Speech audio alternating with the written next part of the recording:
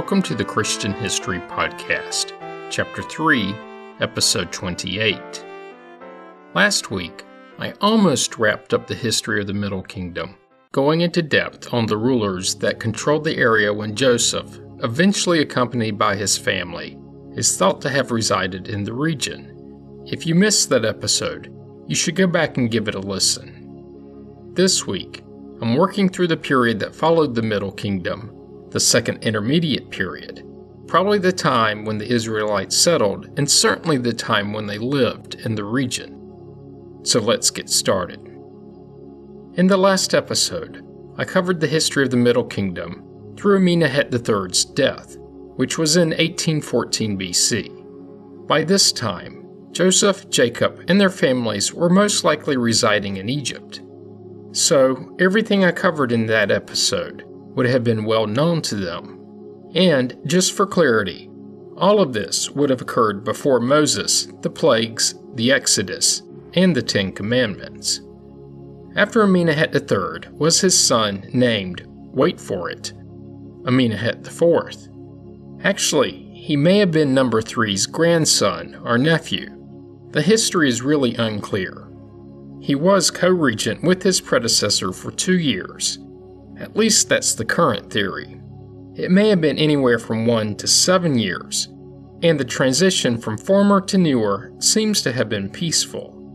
He sent expeditions to Sinai for turquoise, and to Upper Egypt for amethyst. He also sent an expedition to the land of Punt, specifically to the Wadi Gawasis on the Red Sea coast. This is evidenced by 2 wooden chests and pottery inscribed with a hieratic text mentioning an expedition to the region. Also, 2 fragments of a stele depicting him and dating to his 7th year were found at Berenice on the Red Sea. These trips may have been the last of such expeditions of the Middle Kingdom, as the next mention of anything of the like was not for another 200 years. Amenemhat IV also maintained trade relations with the Mediterranean port of Byblos. It was here that an obsidian and gold chest, along with a jar lid bearing Amenemhat IV's name, was found by modern archaeologists. A gold plaque showing Amenemhat IV making an offering to a deity may have originated in this Lebanese port. He also maintained control over northern Nubia. It was during For's reign that Lake Maurice was finally finished. When completed, the farmland around it fed the Egyptians until about 230 BC, so for nearly 1600 years. And the only thing that stopped it was the silting of the Lahoun branch of the Nile. Number 4 would reign for only 9 years, at least according to the Turin King list. Manetho claimed 8 years. Not that the difference matters terribly much. Overall, his reign is thought to have been relatively peaceful. With such a short reign, little is known about him. It's thought at this time the power of the pharaoh was weakening, and this may have been due to a drought. All of this sounding really familiar. In fact, records from the time indicate that the Nile was flooding less and crops began to fail. And 4 reigned for a short time, which may indicate an untimely death. But before his death, he completed the temple of Renenhuatet and Sobek, and this was located at Medinet Madi.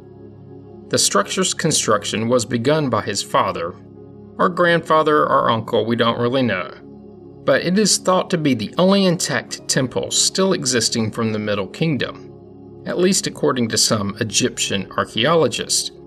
And in this case, the word pair Egyptian archaeologist means those actually from Egypt, not those from elsewhere that study the ancient dynasties. The foundations of the temple, administrative buildings, granaries, and residences were discovered by an Egyptian archaeological expedition in early 2006. Amenemhat IV may also have built a temple in the northeastern Fayum. His tomb has not yet been found.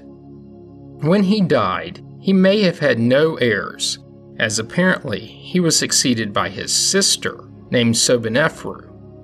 She may not have been his full sister, but instead a half-sister. Either way, for a short time, 4 years in her case, Egypt had a female pharaoh. As you probably could guess, given when she reigned in her short tenure, very little is known about her. She was the last ruler of the 12th dynasty, ruling from between 1806 and 1802 BC.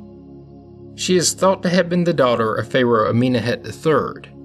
Manetho claims she was the sister of Amenemhet IV, but there is little, other than speculation, to support this view. Apparently, Sobonephruu had an older sister, who, if she was truly the sister of Amenemhet IV, this sister would have most likely ruled instead of her. But it's likely that this older sister died before her brother, so she never sat on the throne. But her younger sister did. In fact, Sobonephruu was the first known woman who reigned as pharaoh, at least the first for which there is confirmed proof. Besides Manetho, the Turin list attests to her reign, listing it as 3 years, 10 months, and 24 days. Very specific. Now, to be clear, there are 5 other women who are believed to have ruled as early as the First Dynasty, and another who may have ruled in the 6th Dynasty, so all before her, but there is no solid proof of these. Few monuments dedicated to her have been discovered, but there have been many statues thought to represent her. Curiously, many of these statues are headless. Only one with a head has been uncovered so far. And like her brother, stepbrother, whichever, her tomb has not yet been discovered. Unfortunately, at least for the dynasty, she left no heirs, and with her death came the end of that family's reign and therefore the end of the 12th dynasty, and the end of what is considered the golden age of the Middle Kingdom, which gets me to the lucky 13th dynasty, which by most every measure was much weaker than the 12th. Interestingly, the first 2 rulers of this dynasty may have been the sons of Amenemhet IV, but that is not a certainty. Overall, in this dynasty, political instability was the norm, with kings who rarely ruled more than a couple of years. A portion of the instability may have been caused by the immigration of Asian natives to the region. Actually, the word Asian is a bit broad. These immigrants are thought to have been from Canaan. Wait, what? To be clear, there was an influx of people from the general area of the Levant to Egypt. That certainly seems familiar. The first of these immigrants apparently arrived during the reign of Amenemhet III, and the rate of immigration grew as the years went on. They tended to settle in the Nile Delta region, which was great grazing land. These people, who the Egyptians would know as the Hyksos, were sometimes referred to as shepherds, due to their predominant profession. During the 13th dynasty, these displaced people founded an independent kingdom ruled by kings of Canaanite descent, forming the 14th dynasty, and reigning from the city of Avaris. And remember, this is a time when the Israelites are thought to have been in the region. And if they are the same as the Canaanite immigrants, they would have settled in the Delta region. But I'm getting ahead of myself. Let me first cover the 13th dynasty. Amenemhet IV probably died without a male heir, which would explain why he was succeeded by his sister or half-sister Sobonephruu. However, some researchers have proposed that the first 2 rulers of the 13th dynasty, namely Sobek-hotep I and Amenemhet Sunbef, were number 4's sons. If true, it's possible that Sobonephruu was married to number 4 and ruled as regent for her young sons.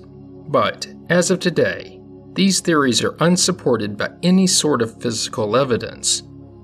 Sobek-hotep I was the pharaoh at the beginning of the 13th dynasty, which is also where most researchers mark the beginning of the Second Intermediate Period. Sobek-hotep reigned for at least 3 years, around 1800 BC, and being an intermediate period, many of the records are far from clear. There is the theory that he may not have been the founder of the dynasty, but was instead its 20th ruler, but that view is held by a minority of researchers. So, I'll just stick with the first ruler of the 13th dynasty. His name is mentioned on what is known as the Kahun Papyrus, which can be found in a museum in London. The actual name of the museum is the Petrie Museum of Egyptian Archaeology, and was founded by Flinders Petrie. Yes, that Flinders Petrie. It's part of University College London, contains over 80,000 objects, and is one of the world's leading collections of Egyptian and Sudanese materials. There are also various other artifacts that refer to Sobek-Hotep as the founder of the dynasty. On the Turin King list, a different ruler, named Kutawire, is credited as the first ruler of the 13th dynasty. But then again, this could have been an alternate name for Sobek-Hotep. I think I'll just keep moving along, as it certainly was a confusing time for the kingdom. In fact, the next several pharaohs ruled for only a couple of years, may have overlapped, and controlled different geographic territories. All in all, it was a time very similar to the first intermediate period. And also similar to the other intermediate periods is that there are no real records for what occurred during the reigns of all the kings. After the initial dynastic disorder, a series of longer reigning, better attested kings ruled from somewhere between 50 and 80 years. The most powerful king of this period, Neferhotep I, ruled for 11 years and is thought to have maintained control of Upper Egypt, Nubia, and the Delta, with a few smaller territories and cities maintaining their independence. His power may have extended as far north as the Lebanese port of Byblos, which may show that the 13th dynasty was able to retain some of the power of the 12th dynasty, at least through his reign. As for the areas he didn't control, sometime during the 13th dynasty, the cities of Zoyas and Avaris, both in the Delta, began governing themselves. For Zoyas, this occurred during the 14th dynasty, and Avaris, this was during the 15th. The latter city was probably ruled by the Hyksos people. I'll get to both of the places and their place in Egyptian history in a few minutes. A pharaoh named Merneptah I ruled for 23 years, the longest of any 13th dynasty king. But even with such a long reign, nothing is really known about him. After him, it appears that the territory ruled by the 13th dynasty kings was limited to the south, so essentially Upper Egypt. And with this, the 13th dynasty began to wind down, with the southern kings ruling over Upper Egypt. But the unity of the former Egyptian kingdom had essentially disintegrated. And this is the point when most agree that the Middle Kingdom eroded into the Second Intermediate Period. And since it plays into the biblical history of the time and era, the known history of the climate of the region is worthy of a minute. Throughout the history of ancient Egypt, the annual flooding of the Nile River continued to flood the fields on its banks, and the annual renourishment aided in the feeding of the populace.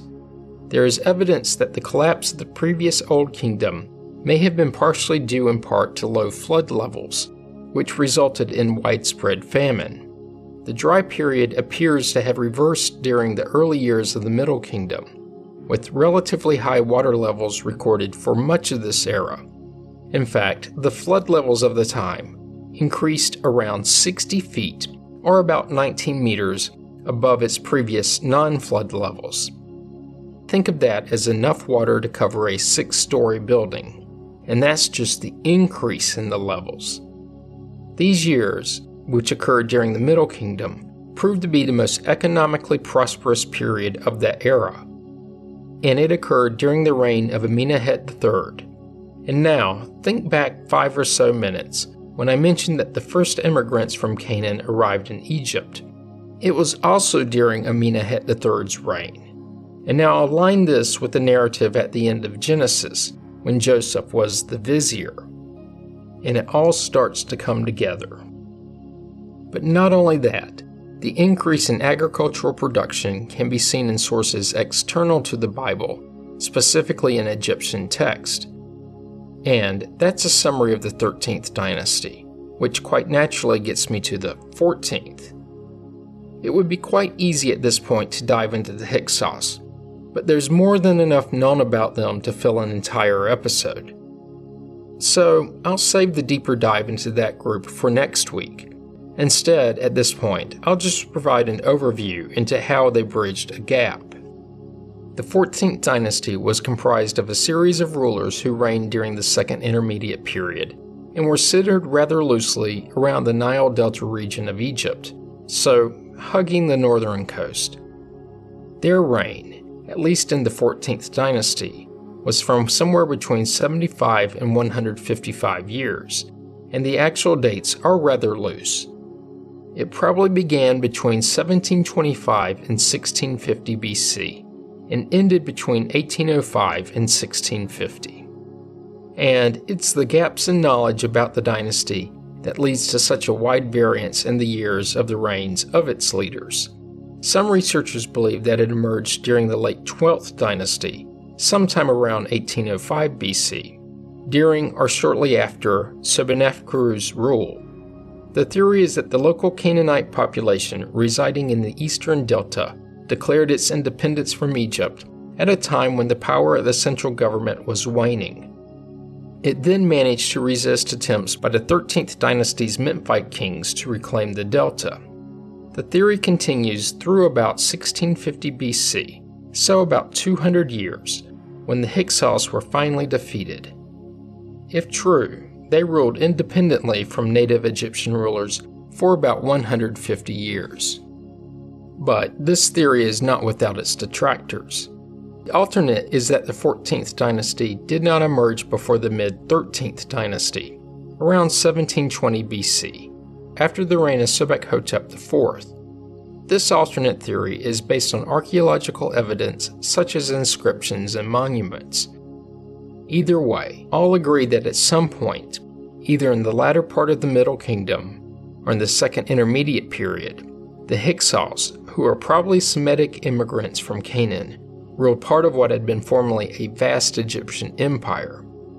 The capital of this dynasty was probably Avaris. Of course, this city is located in the Delta region. And just in case you were wondering, it's thought that the 14th dynasty was ruling the northern part of Egypt at the same time that the 13th ruled the southern. So they ran concurrently. The modern theory is that the rulers of the 14th dynasty are of Canaanite or West Semitic descent. This theory is primarily based on the distinct origins of the names of some of their kings and princes, such as Ibku, which is the West Semitic word for grace.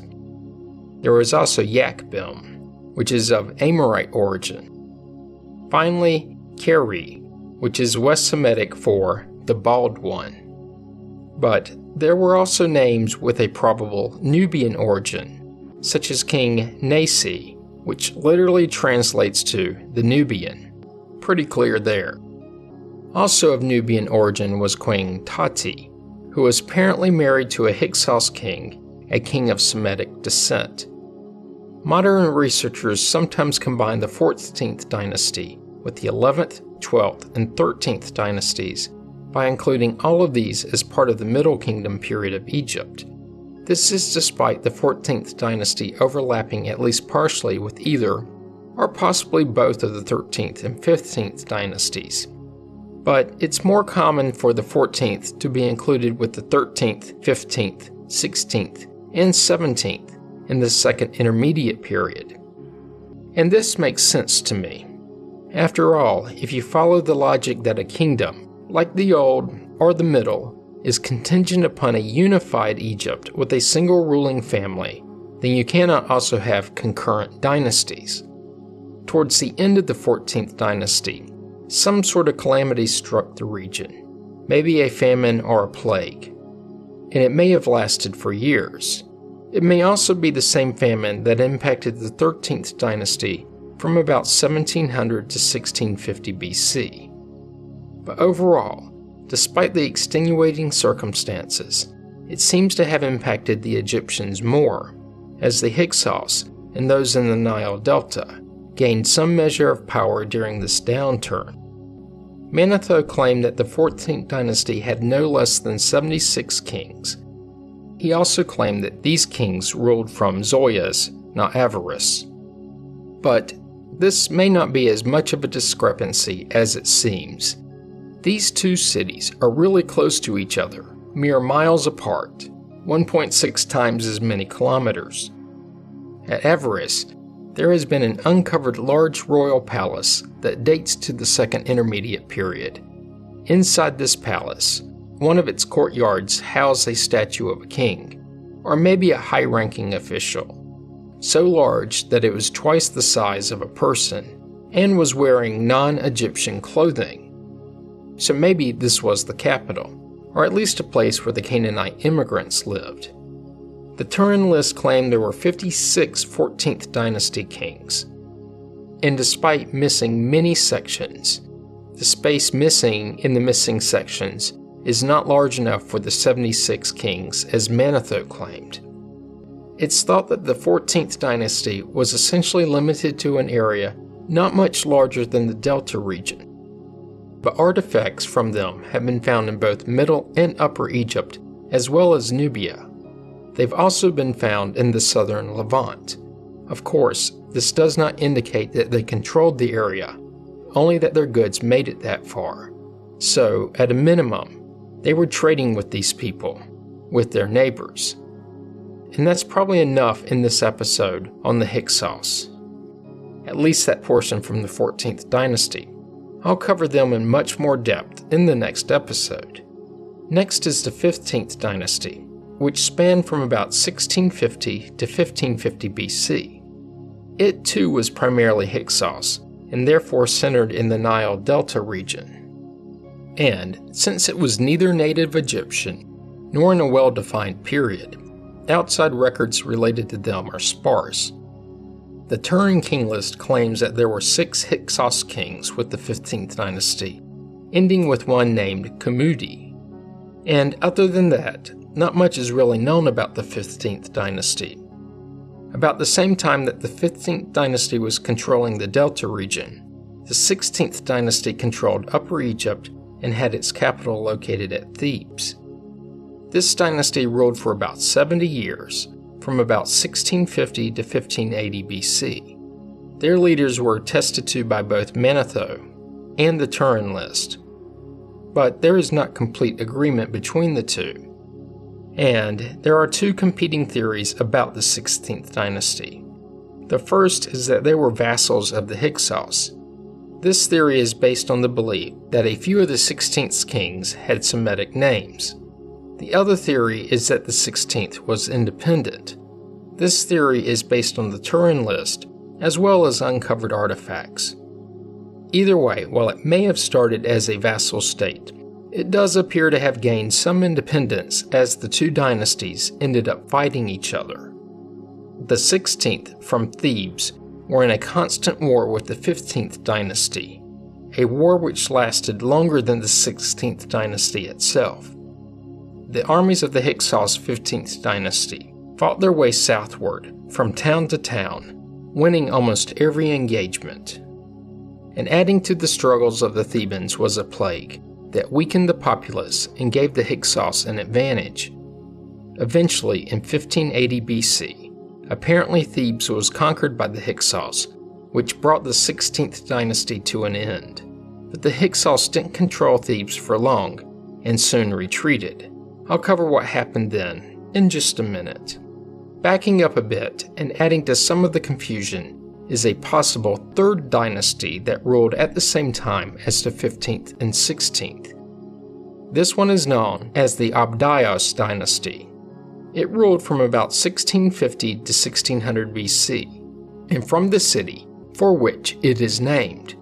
Its territory was small, and was in Middle and Upper Egypt, the area around Abdios, of course, and also Thinis. The Turin list seems to attest to its existence, and that's about all that's known of it. Not all researchers are completely convinced that it was an independent dynasty. Who knows? Circling back to Thebes, after the Hyksos defeated the 16th dynasty and briefly controlled the city, native Thebans rose up and kicked them out. The new leaders of Thebes became known as the 17th dynasty and ruled from the city from about 1580 to 1550 BC. Its leaders are attested to on the Turin list. Towards the end of their rule, they began offensive attacks on the Hyksos, attacks that would eventually lead to the defeat of the Canaanite immigrants, and a once again unified Egypt. The period after the unification would be known as the New Kingdom, which is a good stopping point for this week's episode. Join me next week when I'll cover the history of the Hyksos, who may, or may not, be one and the same as the Israelites. You don't want to miss it. Comments and questions can be sent to comments@christianhistorypodcast.com. As always, you can find information about the podcast on the internet at christianhistorypodcast.com. This week, please go to iTunes or wherever you receive the podcast from and leave a positive review. For those of you that have, you are helping others to find the podcast. You can find the Facebook page by searching the phrase Christian History Podcast as 3 separate words. Once there, be sure to like the page so that it's easier to find later. If you're enjoying the podcast, do subscribe so you get the episodes as soon as they are released and don't miss out. Thanks for listening, and have a great week.